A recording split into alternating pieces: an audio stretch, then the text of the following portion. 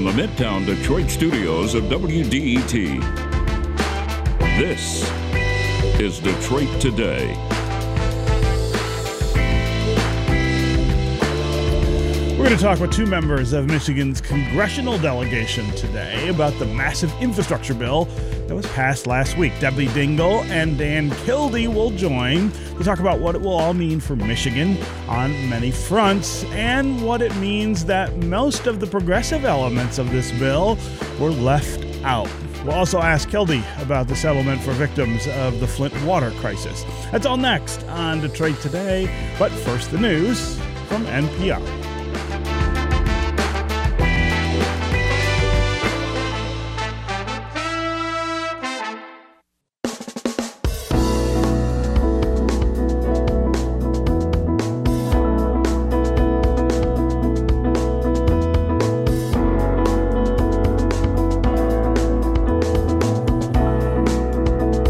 Good day, and welcome to Detroit Today on 101.9 WDET. I'm Stephen Henderson, and as always, I'm really glad you've decided to join us. President Joe Biden is expected to sign his historic $1 trillion infrastructure package today. Michigan is going to get about $10 billion from that legislation, which would be a huge shot in the arm for our efforts to fix the roads, bridges, and all of the underground infrastructure that has really been giving us fits in recent years. We're going to talk about the package and what it means here in Michigan all hour today with two members of Congress who voted in favor of the package. A little later, we'll hear from Congressman Dan Kildee, who's also going to address what this means for efforts to replace lead service lines and other water infrastructure in his hometown of Flint. But first, I'd like to welcome Congresswoman Debbie Dingell to the show to talk about it. She's a Democrat from Dearborn, represents Michigan's 12th congressional district. Debbie, always great to have you here on Detroit Today. Stephen, good morning to everybody listening. It's always good to be with you. Yes. So before we get into the specifics of this package, reflect a little bit on the size of this investment and what it means in a broad sense for our nation's infrastructure. There are a lot of people who think this number should be much bigger than it is. Some people, I think, still believe it should be smaller. Why is this the right amount of money to spend at this time? So, first of all, we could get agreement on it. And I think we need to look at how many presidents, Republicans and Democrats, have said we need to fix our infrastructure and have been unable to do so. Our roads and bridges are comparable to any third world country in the world. That isn't something that we should be proud of. The amount of money that's going to come into just Michigan is $7.3 billion for our roads and almost another $600 million for our bridges. It's time. Part of our, even as we're talking about what's happening with inflation, what's happening on logistics and supply chains, our roads are so bad and our ports and our transportation sector is falling behind. So we got agreement, we got bipartisan agreement. We're investing in fixing our roads and bridges. We should have done it 4 decades ago. After this investment, we need to find a way that we maintain these roads and bridges so they never get in the condition they're in again, like they are right now. And let's talk a little about the effort to get this passed. This has been a long time in the making. I think for a lot of people that was a little bit of a surprise because Democrats have control of both the House and the Senate. And, of course, Joe Biden is a Democrat in the White House. But we did see some real debate and argument about the size and nature of this bill. And it was not just about Democrats versus Republicans. It was among Democrats. You have wide disagreement. Talk about what it took to get to this point where we've got something that passed and can be signed. So I would say to you that Democrats all share the same values. Many were concerned that there would not be enough votes for some of the other critical things that we will be considering this week in Build Back Better, and did not want to vote for one package without the other. I also think, by the way, that we've had two United States senators that have had a disparate impact on all of this. There are 435 members of the U.S. House of Representatives, Republican or Democrat. They represent their districts, their constituents. They've got a right to be heard. They've got a right to have input into this process. And so we need to take that time to listen to each other, get different perspectives, find the common ground. We did that. At some point, you got to move and pass. It probably took too long, but today the bill is going to become law.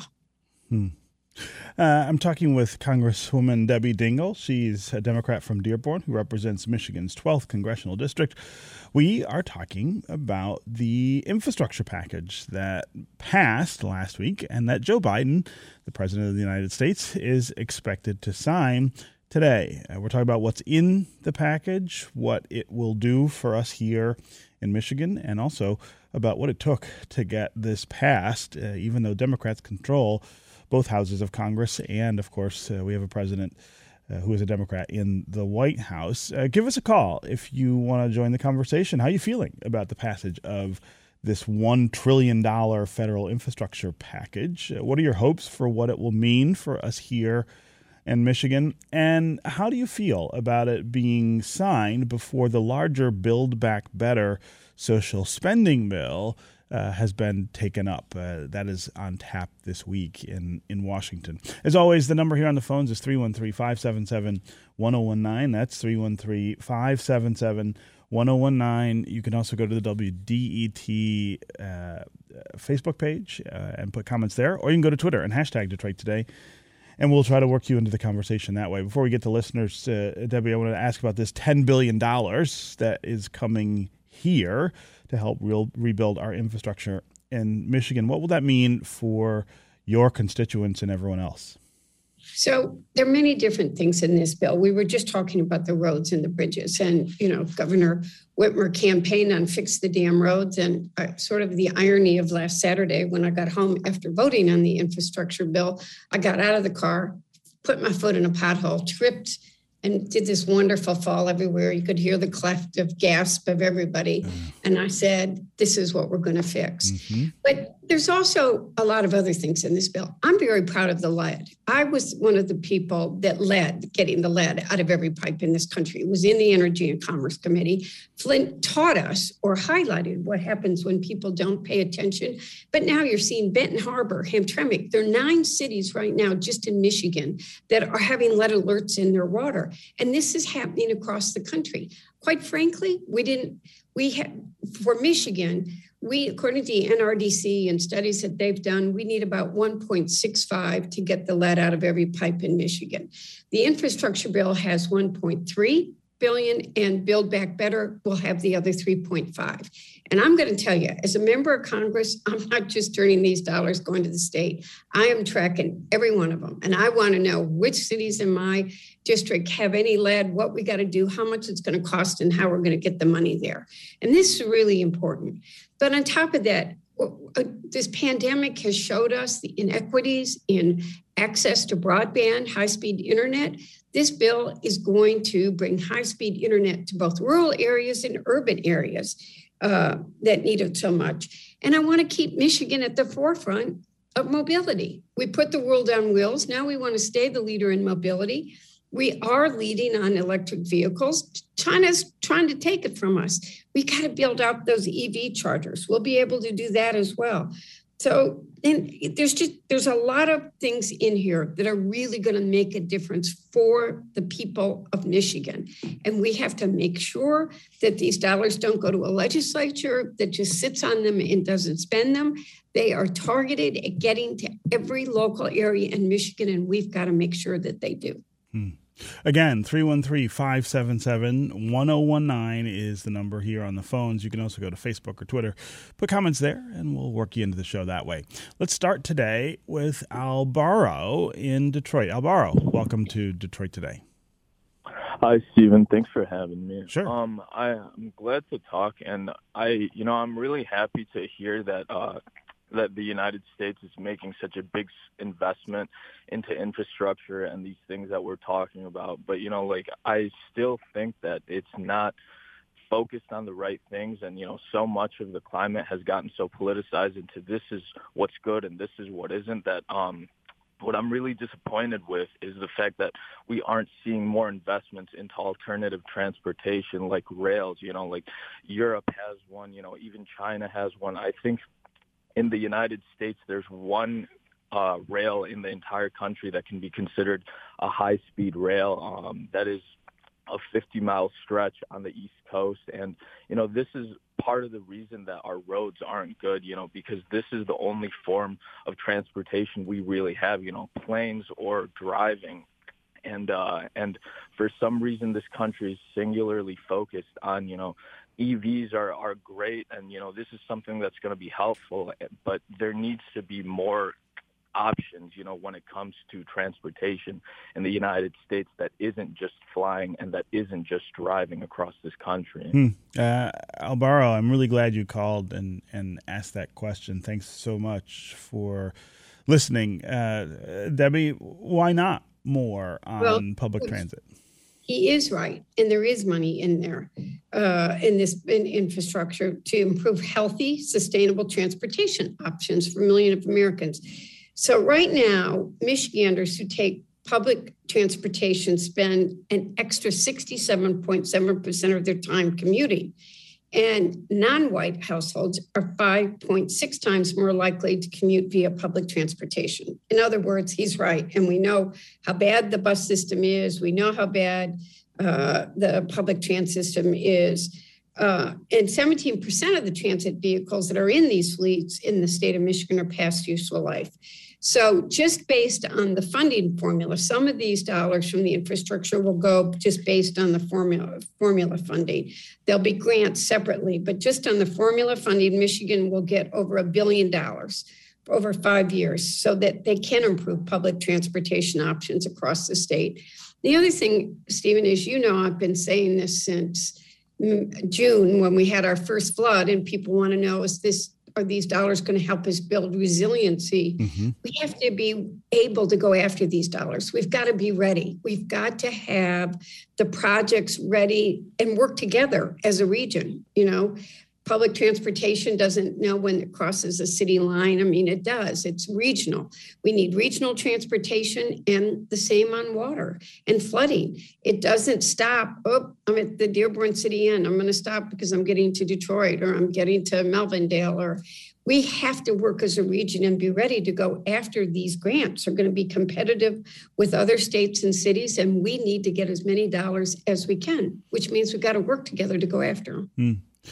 Why not more specific targeting of public transit and public transit options in this bill? I think that's some of what Alvaro is getting at. I think we got to fix our current roads. That's just a reality. That, like it or not, we've got, in Michigan alone, we've got 1,200 bridges and over 7,300 miles of highway that are in poor condition. They got to get fixed. That's just the reality. And, in Michigan, drivers pay almost $500 per year in costs just because they're driving on roads that need repair. That's sort of a stunning figure. So that's a reality. But we are trying to put, the president's under attack for putting money into Amtrak or trying to improve the rail system. There is a significant amount of money. Would I like to have seen more? Yes, but we couldn't get the votes for that. But you begin, and when you see public transit work, when you see the demand for it, when you get ridership, then you can say to people, it's working. We need to continue to invest. So we begin. And many people, I want to say this, when I was at GM, people used to think that GM blocked mass transit. They didn't, and they still support it now. We have got to build a better regional transportation system. That it means we got to find some way to bring it's more than 3 counties, but Wayne and Oakland and Macomb are your 3 basics, in Washtenaw, Livingston, Monroe. Bring everybody in. People have to get along. People have to figure it out. But maybe we have an economic reason. With this shortage of workers, with the inability of people to get to jobs, maybe where there hasn't been a will before, we will find. Now there'll be a will, and we'll find a way. Yeah, Alvaro, I really appreciate, again, the call and the question. Let's go to Berta in Detroit. Berta, what's on your mind? Well, good morning, Stephen and Congresswoman Dingle. This is Alberta Tinsley Talabi, and to all of your listeners, good morning. It's great to hear from you. Thank you. I'm alive and kicking. First, I want to thank President Biden and all of the legislators who have supported the infrastructure bill passing.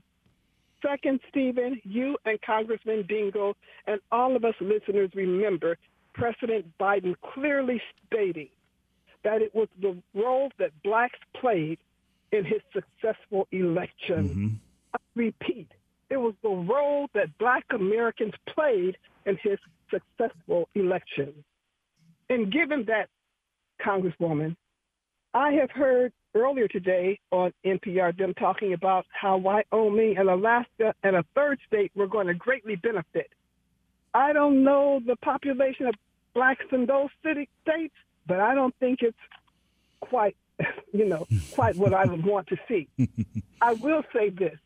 We must find a way to make sure that blacks are highlighted in the $10 billion that are coming to Michigan in particular and across this nation where African American and blacks live. Yeah.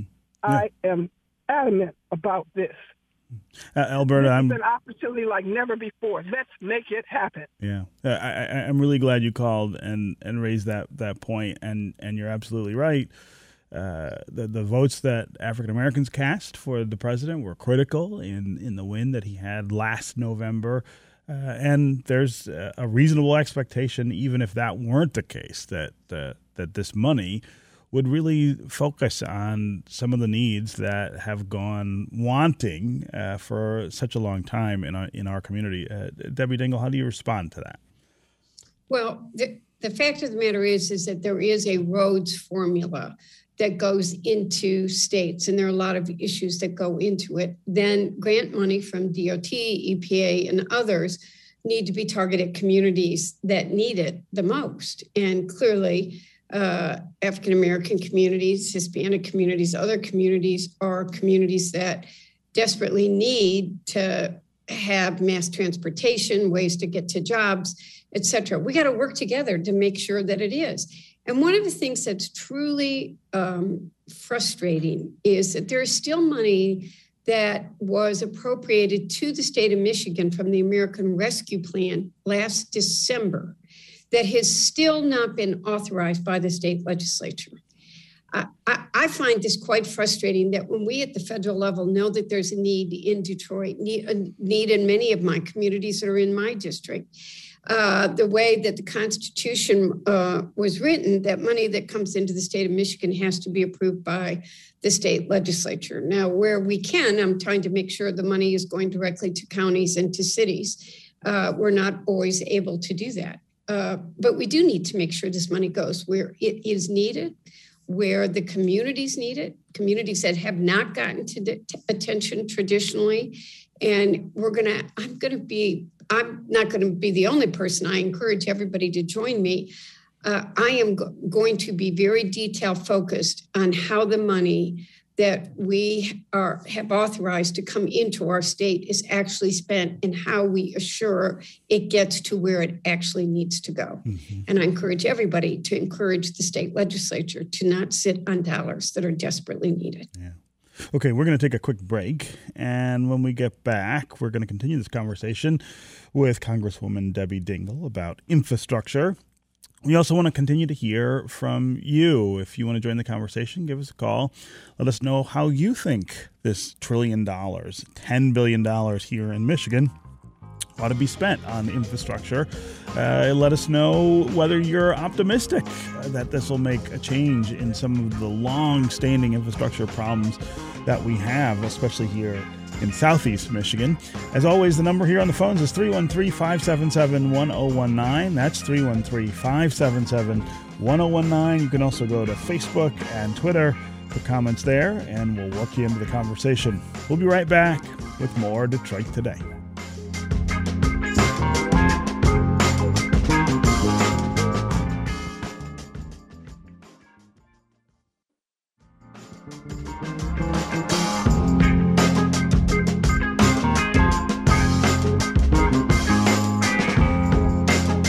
You're listening to Detroit Today on 101.9 WDET. I'm Stephen Henderson, and as always, thanks for tuning in. My guest is Congresswoman Debbie Dingell. She's a Democrat from Dearborn who represents Michigan's 12th Congressional District. We're talking about what happened in Congress last week, the $1 trillion infrastructure package that was passed by both houses of Congress. It is headed today for the president's desk and a signature, and it will become law.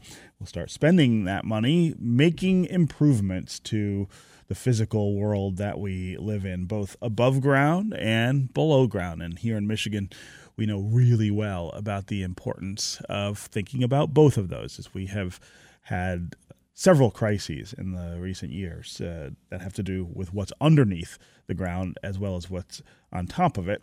We'd love to hear from you during the conversation as well about what you're thinking about infrastructure now that we're about to spend $10 billion here in Michigan improving it. What kinds of things would you like to see on the list? What do you think about the idea of having to split this question from the bigger social spending bill that Congress had been debating as well? Are you looking maybe more forward to that debate and perhaps the passage of that legislation? As always, the number here on the phones is 313-577-1019. That's 313-577-1019. You can also go to Facebook and Twitter, put comments there. Try to include you that way. Debbie, before we go back to callers, I do want to follow up just a little on what the question that Alberta Tinsley Talabi was asking when she called in about the things that will benefit African-American communities around the country and here in Michigan.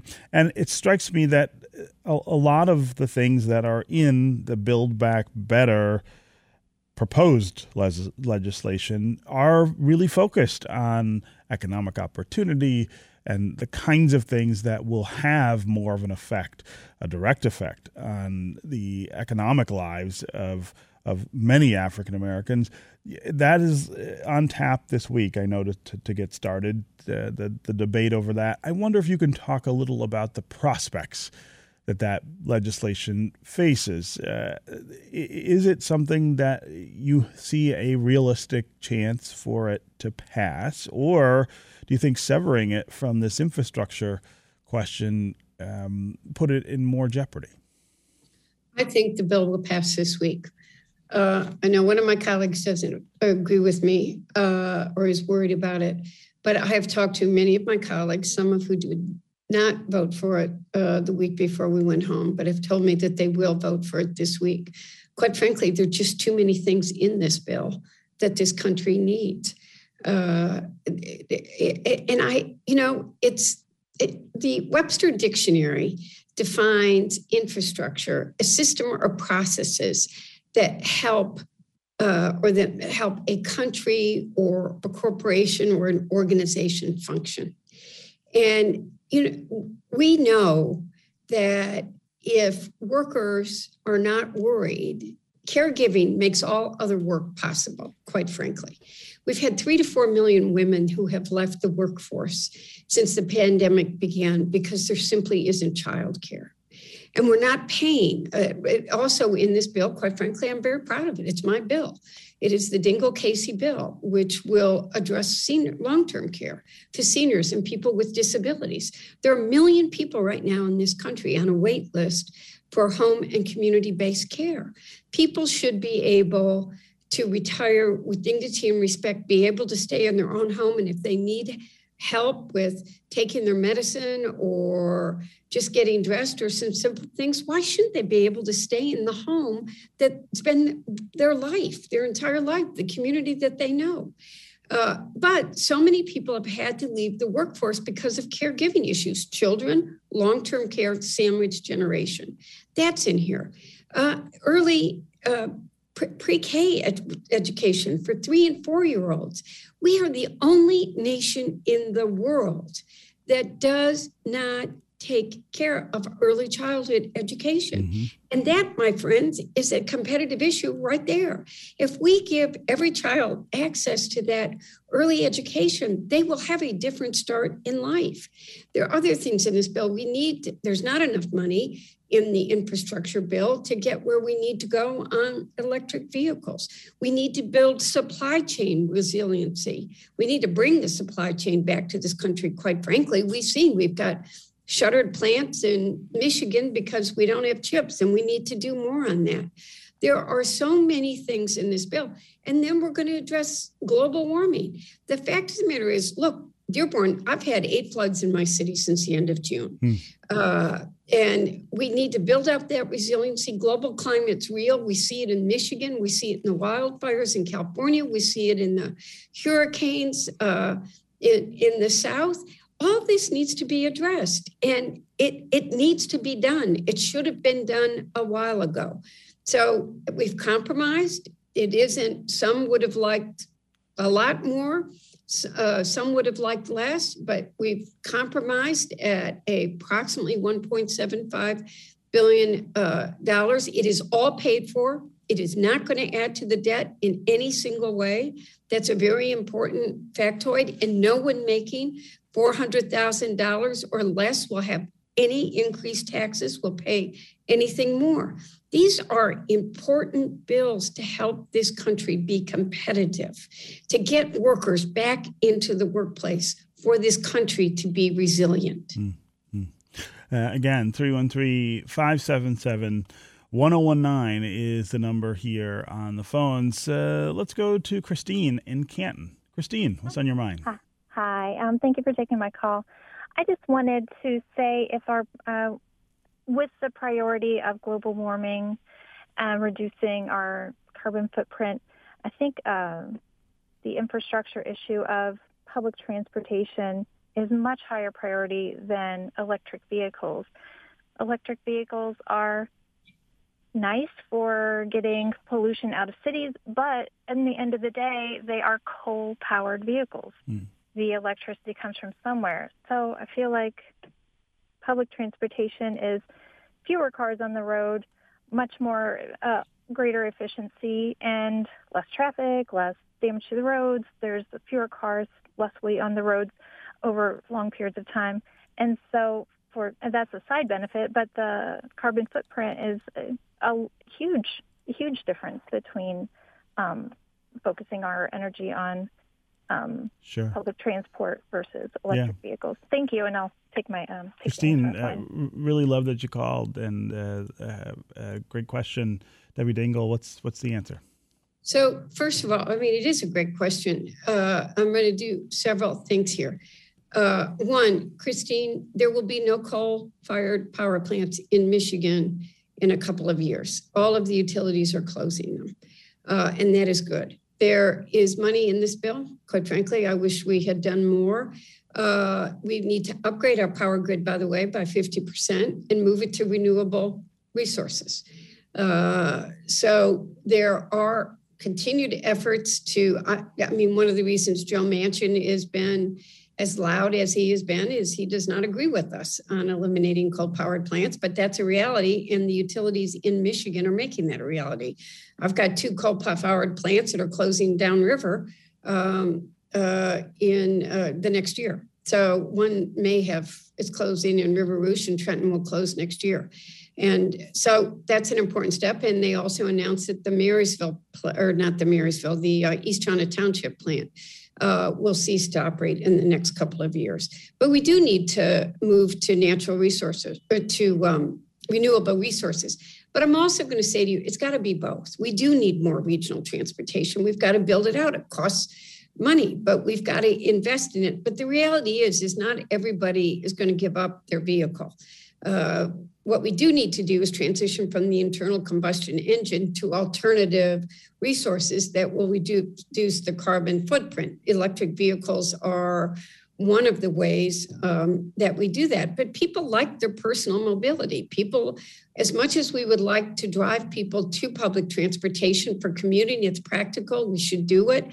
Although one of the things that's happened worldwide is that in this pandemic, people don't want to be on public transportation.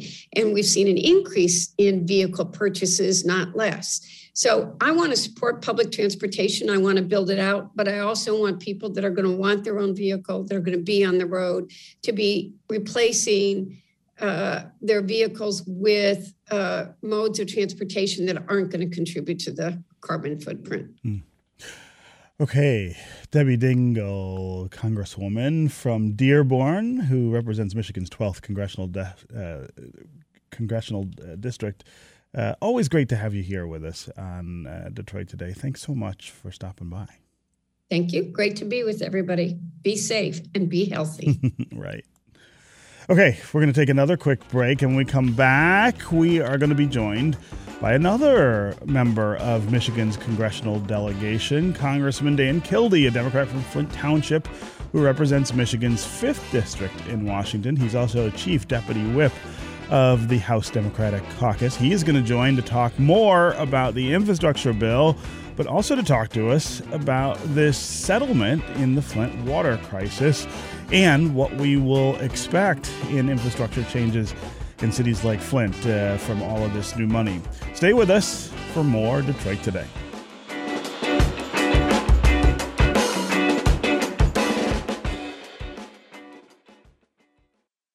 Bringing you news that matters. Stories that impact your life. Music from the Motor City and around the world. This is 1019 WDET, Detroit's NPR station.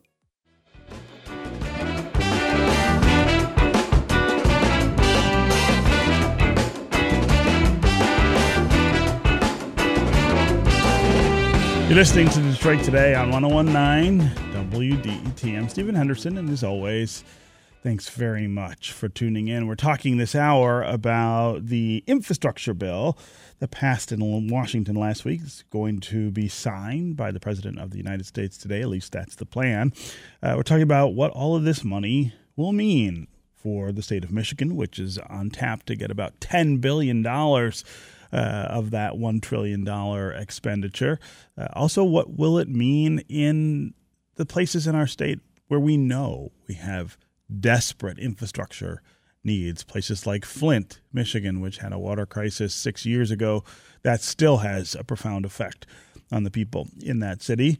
What about Benton Harbor, which is experiencing its own water crisis that has been going on for quite some time now? What does that mean to spend this kind of money on infrastructure at a time like this? And will it mean that the people who live in those places will finally get some relief? Joining us now to talk more about the infrastructure bill is Congressman Dan Kildee. He's a Democrat from Flint Township, and he represents Michigan's 5th district in Congress. He's also the chief deputy whip of the House Democratic Caucus. Dan, welcome back to Detroit Today.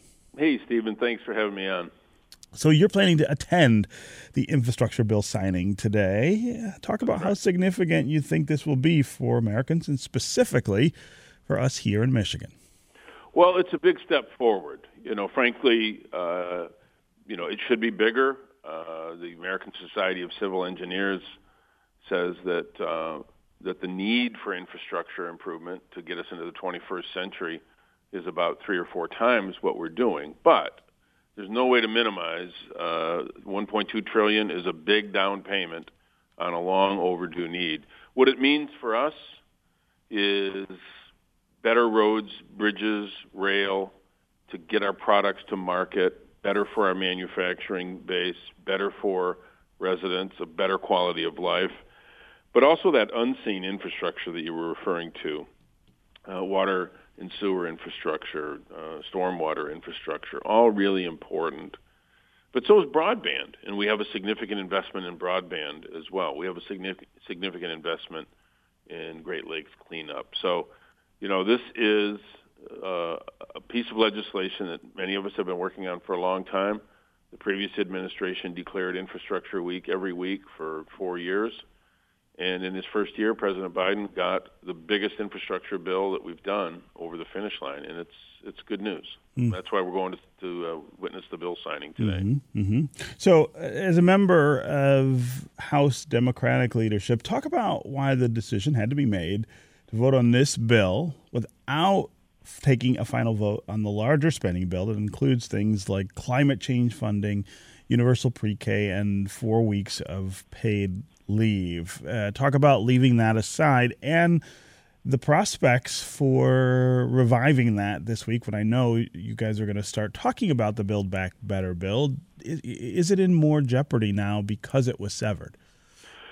Well, that'll be a question that'll be determined by whether or not we get it over the finish line. But I think for most of us, it became increasingly clear that we had a very strong faction within the Democratic caucus that was insisting that we move forward on the Build Back Better.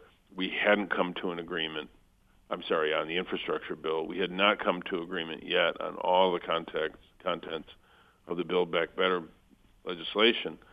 And we'd made a commitment to get this infrastructure bill over the finish line. We will see. I'm confident I can take the president at his word that he'll do everything in his power to get this done. But to be clear, it's really not so much on the House. We can pass the bill. The real question is, what can we get through this 50-50 Senate when we have a couple of senators who are far less enthusiastic about getting this done than the rest of us are? That's really the bottleneck. Yeah, I mean, and we do have this incredible, I guess, dynamic in the U.S. Senate where Democrats have a majority, at least on paper, but you do have a couple members of that majority, and it's a narrow majority, but you have a couple members who are more conservative and are from places where their constituents are more conservative, and I think their fear often is that if they vote for the more progressive elements of the Democratic agenda, that there'll be some sort of backlash. They won't be there any longer representing those constituents. Give me your sense right now of how powerful that dynamic is and whether the Democratic majority has enough stick-to-itiveness, I guess, to be able to get this over the finish line in the Senate. Well, I mean, that's the question. And the Democratic majority, as you describe it, is a 50-50 Senate with the vice president breaking a tie. So any one Democratic senator, any single Democratic senator can stop this. And so it's less about the resolve of the whole Democratic Party and the caucus as it is the willingness of these two senators to move forward. And I guess the one thing that I would suggest they look at is that when looking at each of the elements of the Build Back Better agenda, they're very popular with the public. And I don't mean just with progressives on the left. They're popular with working people, left, right, and center. That's one point. The other point to make is that if they're concerned about being conservative, the most conservative principle that I have heard espoused in the time that I've been here is that we should take responsibility to pay for the things that we do. And that's what we do with Build Back Better. It's a conservative approach. It's probably the most conservative approach that I've seen. Even when the Republicans were in charge, they would put big tax cuts for the wealthiest Americans on the credit cards of working people. We're not going to do that.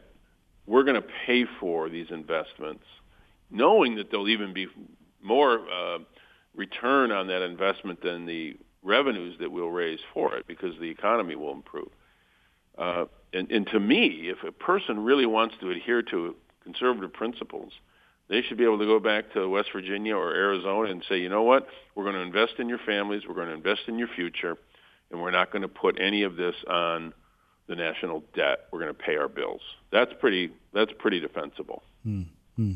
As always, the number here on the phones is 313-577-1019, 1019. That's 313-577-1019. Call and tell us what you think of the infrastructure bill that was passed last week, headed to a signature by President Joe Biden today in Washington. As always, you can also go to Facebook and to Twitter to put comments there, and we'll include you in the conversation that way. Let's go to Bernadette in Old Redford. Bernadette, welcome to the show. Thank you, Stephen. My issue about once the money is in the coffers of Michigan, the work being done. One, the contractors who do it. What's their, don't go for the lowest bid. We see what happens when you do. The Lodge Freeway closed for 2 years, and 2 years later, it's like it was never done. You go to Michigan Avenue, those bricks around Tiger Stadium are still there. What are we doing wrong in terms of that? And then when the work is done, can we not close all the streets at the same time and cause tremendous road rage? Thanks. Bernadette, thanks very much for the call. I think the issues that you bring up are things that we're all really familiar with here in Southeast Michigan. I'm not sure that the culprit is the low bidder issue, but Dan Kildee, talk about how we get the most value, I guess, out of this kind of money. We do spend a lot of money on infrastructure already in Southeast Michigan, and I think for a lot of us, the frustration is it never seems to make much of a difference. Yeah. Well, the reason it doesn't make a difference is that we've never done enough to keep up with the degree and the pace of deterioration. So even though there are improvements that are made from time to time, the pace of deterioration is greater than the pace of improvement. And so it feels like we're moving in the wrong direction because we're just not doing enough. And that's why a bill like the infrastructure bill that we are going to see the president sign today is the first time that we'll actually have enough money to see the net improvement that we've been waiting for so long. But, the caller makes a good point. We want to make sure that the job's done right. We want to make sure that it supports, living wages, and that's why we include prevailing wage requirements, which substantially increases the likelihood that union building trades workers who get good benefits and good wages are going to get some of this work. But one more point.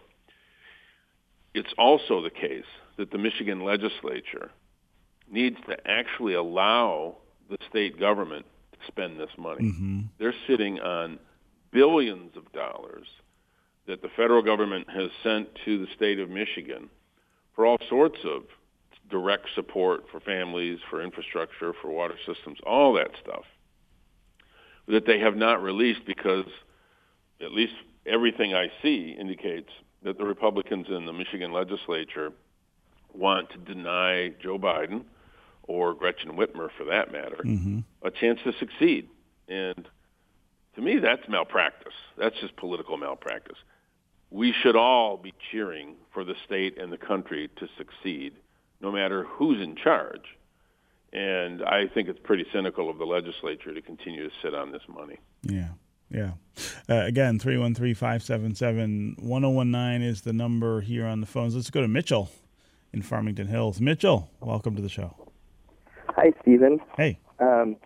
So I'm thinking that this bill would be good for our state because our roads are especially bad in Michigan. And as Governor Whitmer, on her speech of her campaign getting elected, she says we need to fix our damn roads, and yet she's working with some Republicans that don't see this as a problem and don't get this done as quick enough as we were hoping to. Yeah, Mitchell, great point, and you're absolutely right. That is what's holding up the current money that's sitting in Lansing, waiting to be spent. It is a threat to this new money as well. I'm glad you called and again reinforced that point. Dan, I also want to talk about this $626 million settlement deal for victims of the Flint water crisis. You and I have talked a lot over the past 6 years about what would make the people of Flint whole after what was done to them. I wonder whether you think this gets us close to that idea of actual recompense. Well, it'll take a lot more than $600 million to make Flint whole. We've got a long, long way to go. These cases can be frustrating because I think people expect that they'll get full justice when they go to court. And a settlement like this just doesn't deliver that. It's a measure of justice. It's an indication of responsibility by the state of Michigan in particular, but also these other players. I continue to push that the federal government still has a responsibility. They are a part of a separate set of claims that I've been pushing the federal government to take responsibility for. But no, I don't believe that that's sufficient to give people in Flint justice. But I think there are some other specific issues with it. I want to see, for example, more of the money go to Flint residents and less of it to attorney fees.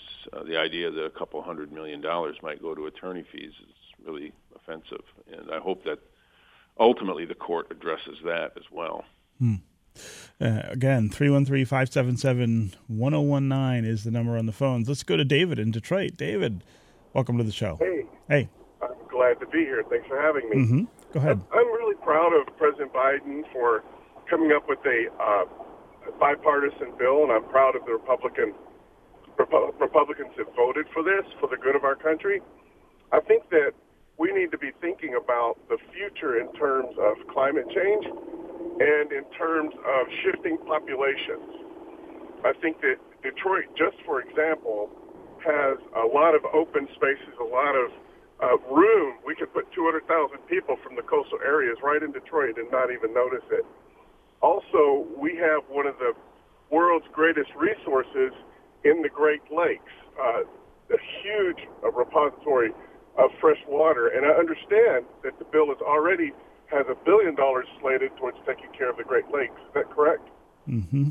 That's right. Yeah, David, really appreciate the call and the info there. This idea of what the future might look like because of climate change here in Michigan, I think it's a really intriguing one, Dan. And I think it is not unreasonable for us to start thinking about the possibility that more people will want to live here because of the climate if we see the things that are changing continue to change in the same way. That's for sure. I mean, obviously, climate change is real. The people who deny it are doing it, I think, typically because they have a vested financial interest in denying it. Mm-hmm.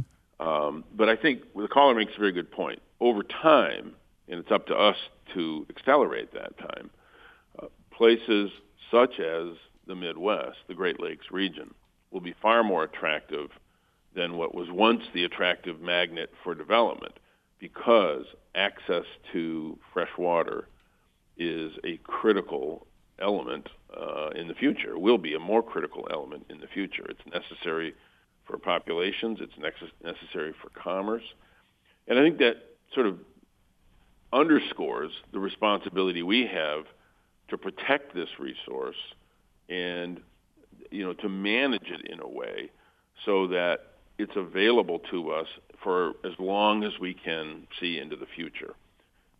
And I'm afraid that if we're not thoughtful and careful about managing this incredible asset, the greatest source of fresh water on the planet, really the greatest source of fresh water to the known universe, if we don't manage it well and take care of it, not only do we lose, I think, our soul, because the lakes define us in terms of who we are, but we also lose the greatest economic asset that we have, and I think it would be a mistake. And that's why it's so exciting to see such an investment in the Great Lakes Restoration Initiative as a part of the infrastructure bill. Again, 313-577-1019 is the number on the phones. Let's go to Cindy quickly in the Cass Corridor. Cindy, what's on your mind? Yeah, I was just going back to the roads. I think that it's not just that we're not keeping up. I see them repair a road, and then 3 years later or something, they got to go back and work on the same road. Mm-hmm. And I think it might have something to do with the water drainage. But I also think that the people who do that work, the contractors, are a lot of mafia type things that may want to have to keep doing them. But the other thing is, I'd like to see you really separate the stormwater from the sewers in Detroit, and that's a critical thing to do. Plus, if they're going to have to dig, it's expensive to dig for infrastructure. You know, I see DTE come out and make a repair, and there's water in the hole. And, of course, that's the water department has to come out and repair that. But when you're doing the infrastructure, wouldn't it be better to do everything if you're going to replace stuff and separate the sewer, do the stormwater? Yeah, that's any new development should have to go into a stormwater. Yeah, it's a great question. It's a great question, Cindy, how we prioritize others. I don't want to cut you off, but we're going to run out of time, and I want to give Dan Kildee a chance to answer. That's a project we've been talking about forever in Southeast Michigan. It is terribly expensive. Is this $10 billion that's coming the opportunity to at least get started on something like that? Yeah, it's certainly an opportunity to get started, and I'm glad you mentioned the $10 billion. I just want to make it clear that is a small portion of what Michigan is likely to receive as a part of this infrastructure bill. It's the portion that we know will come based on existing funding formulas. But of course, $10 billion is less than 1% of the $1.2 trillion, and Michigan's certainly a bigger player than 1%. So as we get into this, the communities and the states that have really aggressive plans, like a plan to ensure permanent separation of storm and sanitary sewers, I think we put ourselves in a position to get more of that money when we think big like that. The other thing that the caller mentioned that I do think is worthy of note, it does seem as though the repairs that are done to roads only last a few years. Yes. That's true, and it's because it's not being done right with enough money, and we need to do that, and that's why this is such an important bill. Yeah. Okay, Dan Kildee, Democrat from Flitt Township. It's always great to talk with you here on the show. Thanks so much for joining us. Thank you. Have fun at the signing ceremony today. All right. All right, that's going to do it for us today. Come back tomorrow, and I'm going to talk with Keeanga-Yamahtta Taylor, a professor of African American Studies at Princeton. She's the author of Race for Profit: How Banks and the Real Estate Industry Undermine Black Home Ownership. She also recently won a MacArthur Foundation Genius Fellowship.